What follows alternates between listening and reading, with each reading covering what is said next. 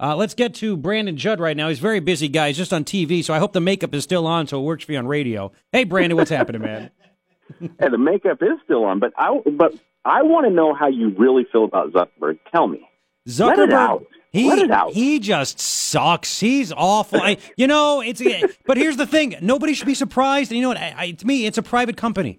If he wants to do that, he should have the right to do that. He's not the government. And, everybody should just realize that and can go use something else, no? Agreed. I just wish there was another platform that people could go to put him out of business. I know. I'm with you on that one. So let's talk about the business at hand. This whole idea about catch and release. Trump signs a memo to end it, but I was thinking right away, I'm like, this sounds good, but where are they going to go? Because in this omnibus, it said we're going to cut down the number of detention beds, and you guys needed more to begin with. So is this just lip service or what? Yeah, unfortunately, look, you know darn good and well that I am one of the biggest Trump supporters that's out there. But all you have to do is go back to February 20th of 2017 and look at the memo that DHS Secretary John Kelly signed. And in the second paragraph, it says such policies collectively referred to as catch and release shall end. So they've already put out that memo that catch and release will end, but catch and release didn't end, which is why we've now seen this huge increase in the number of illegal border crossers in February and March. So look, the problem is you have career employees in the federal government. These career employees were against President Trump. They're waiting him out. They're hoping that he's not going to win re-election in 2020.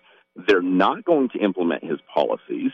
And until he drains the swamp, and that's not just in Congress, that's in these agencies, until he drains the swamp in these agencies, they're not going to implement his policies. They're going to continue to push back.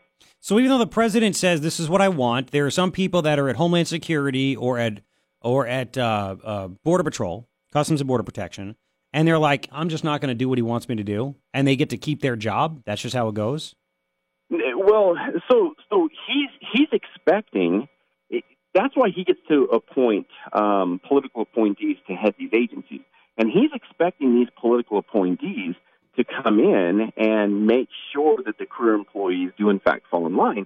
But when you appoint political appointees that also are against you, but you take the advice of people like Chief of Staff Kelly, and you appoint people that didn't want President Trump to win election in the first place, well, they're not going to follow through on what the president wants them to do. I mean, look at our number 2 at CBP. In March of 2016, right after the National Border Patrol Council, on behalf of all Border Patrol agents, endorsed President Trump, the number 2 at CBP sent out a tweet on his personal Twitter account, and his profile picture was of him in uniform. He sent out the tweet, and he compared Donald Trump to Dennis the Menace. He was trying to use his influence to get Border Patrol agents to push back on the endorsement that we gave him in hopes that he wasn't going to win re-election. And he's still number 2 at CBP. That's a problem. That is a big problem. That is So I guess, how hard is it to fire these federal workers? Is it just like next to impossible because of all of labor rules and stuff like that? It is impossible to hire. It's very difficult to fire career managers that are as high up as they are. But what you can do is you can transfer them. So you can take. So let's just in Tucson, the deputy chief and the chief of the Border Patrol in Tucson, they're what we call SES. It's a grade in the federal government. Special executive salary or service, special executive service. And what you can do is you can transfer these individuals. So if you've got a podunk place in, say, Fargo, North Dakota, where all they do is count paper clips, and you've got this career employee who's not falling in line with your vision, you can transfer that person to those locations. And I'm not saying that Fargo, North Dakota is a podunk place. Please, I don't want people from Fargo to say, "Oh, you're making fun of Fargo." I'm just saying that the operations there wouldn't be that great. As a New Yorker, I'll tell you, as a New Yorker, I'll tell you, it's a podunk place. Okay. But everything is. But you can transfer these. Yes. You can transfer these individuals. You can send a clear message. These people that are in Washington, D.C. at headquarters, they don't want to leave Washington, D.C. They've got these cush-plush jobs. They don't want to leave. So all you do is you look at them and you say, you know what? You're not doing what I need you to do. You're not falling in line with the vision that I have. I'm transferring you out to Del Rio, Texas. And that sends the clear message, but we haven't transferred anybody. Nobody has been transferred. And so the leadership, they're not following through on these memos that are being submitted. They're not following through on ending the catch and release. I mean, look, I don't know if you saw the Washington Times report, but let's talk about McAllen, Texas. It's one of our largest Border Patrol stations in the entire United States. The other one is Nogales, just so that everybody knows. But on any given day, 400 agents show up to work. Of those 400 agents, only 50 of them are deployed to patrol the border. 350 of them are doing desk jobs. Why is that?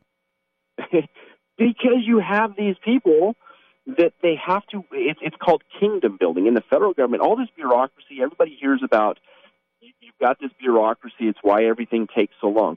So what happens is in order to justify your salaries or in order to justify your positions, you have to have complexity of operation.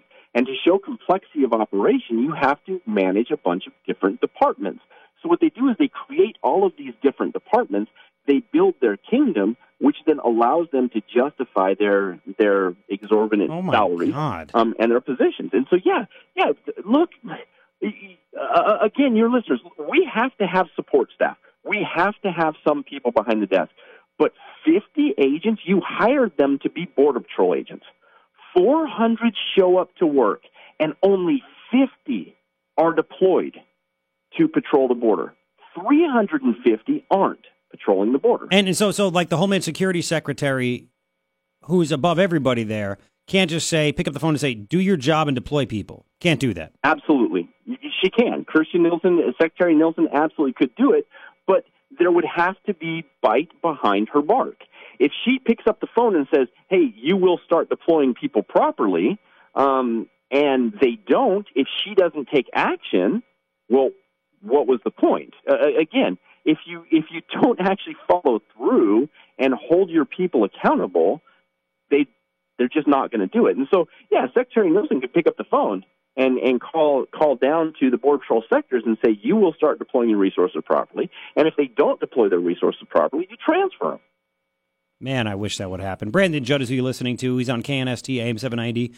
President of the National Border Patrol Council. I'm running out of time, but I just want to ask you real quick also about Jeff Sessions. It was like memo gate everywhere. Jeff Sessions issuing the directive that everybody is prosecuted, even if it's their first time crossing the border. Do you think that will actually happen? Will that be followed? Will that make a difference? No.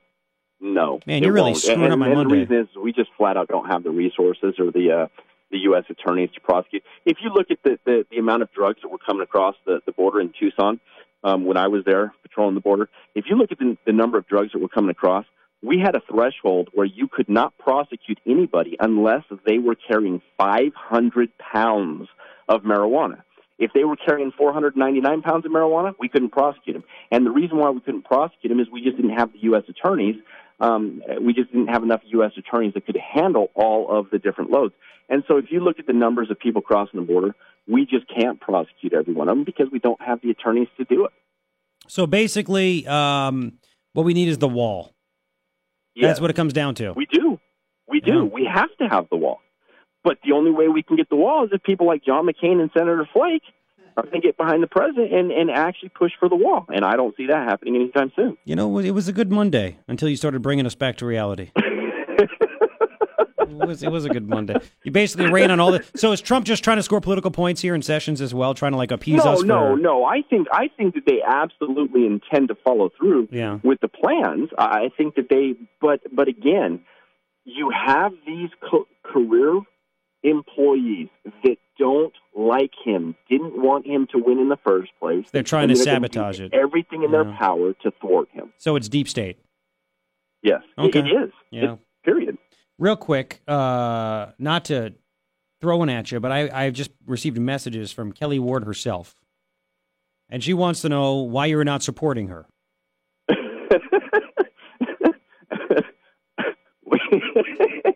She didn't send you a message. I swear, right now. I will. Yes, I swear. Ryan, look at it right there, Ryan.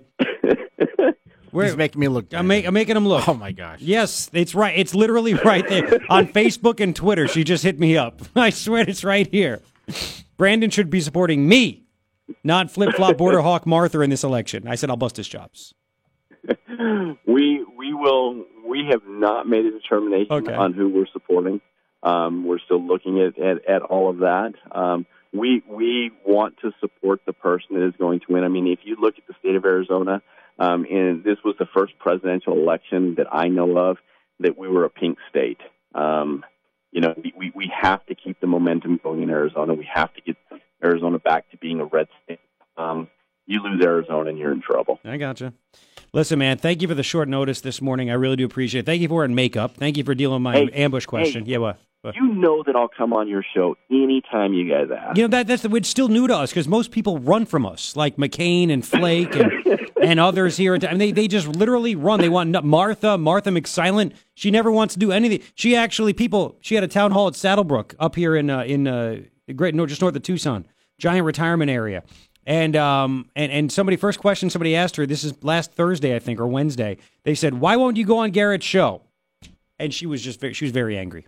She was very angry. And that's funny because I want to go on shows that are going to challenge me. I want to go on CNN. You're a good dude. On MSNBC. In fact, I was just on CNN and MSNBC yesterday.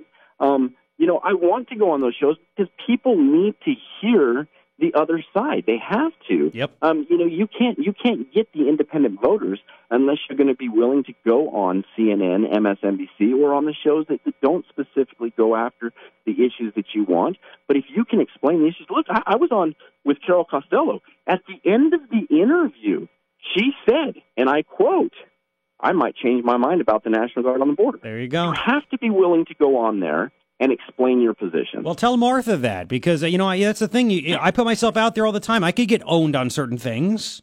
It happens. It's okay.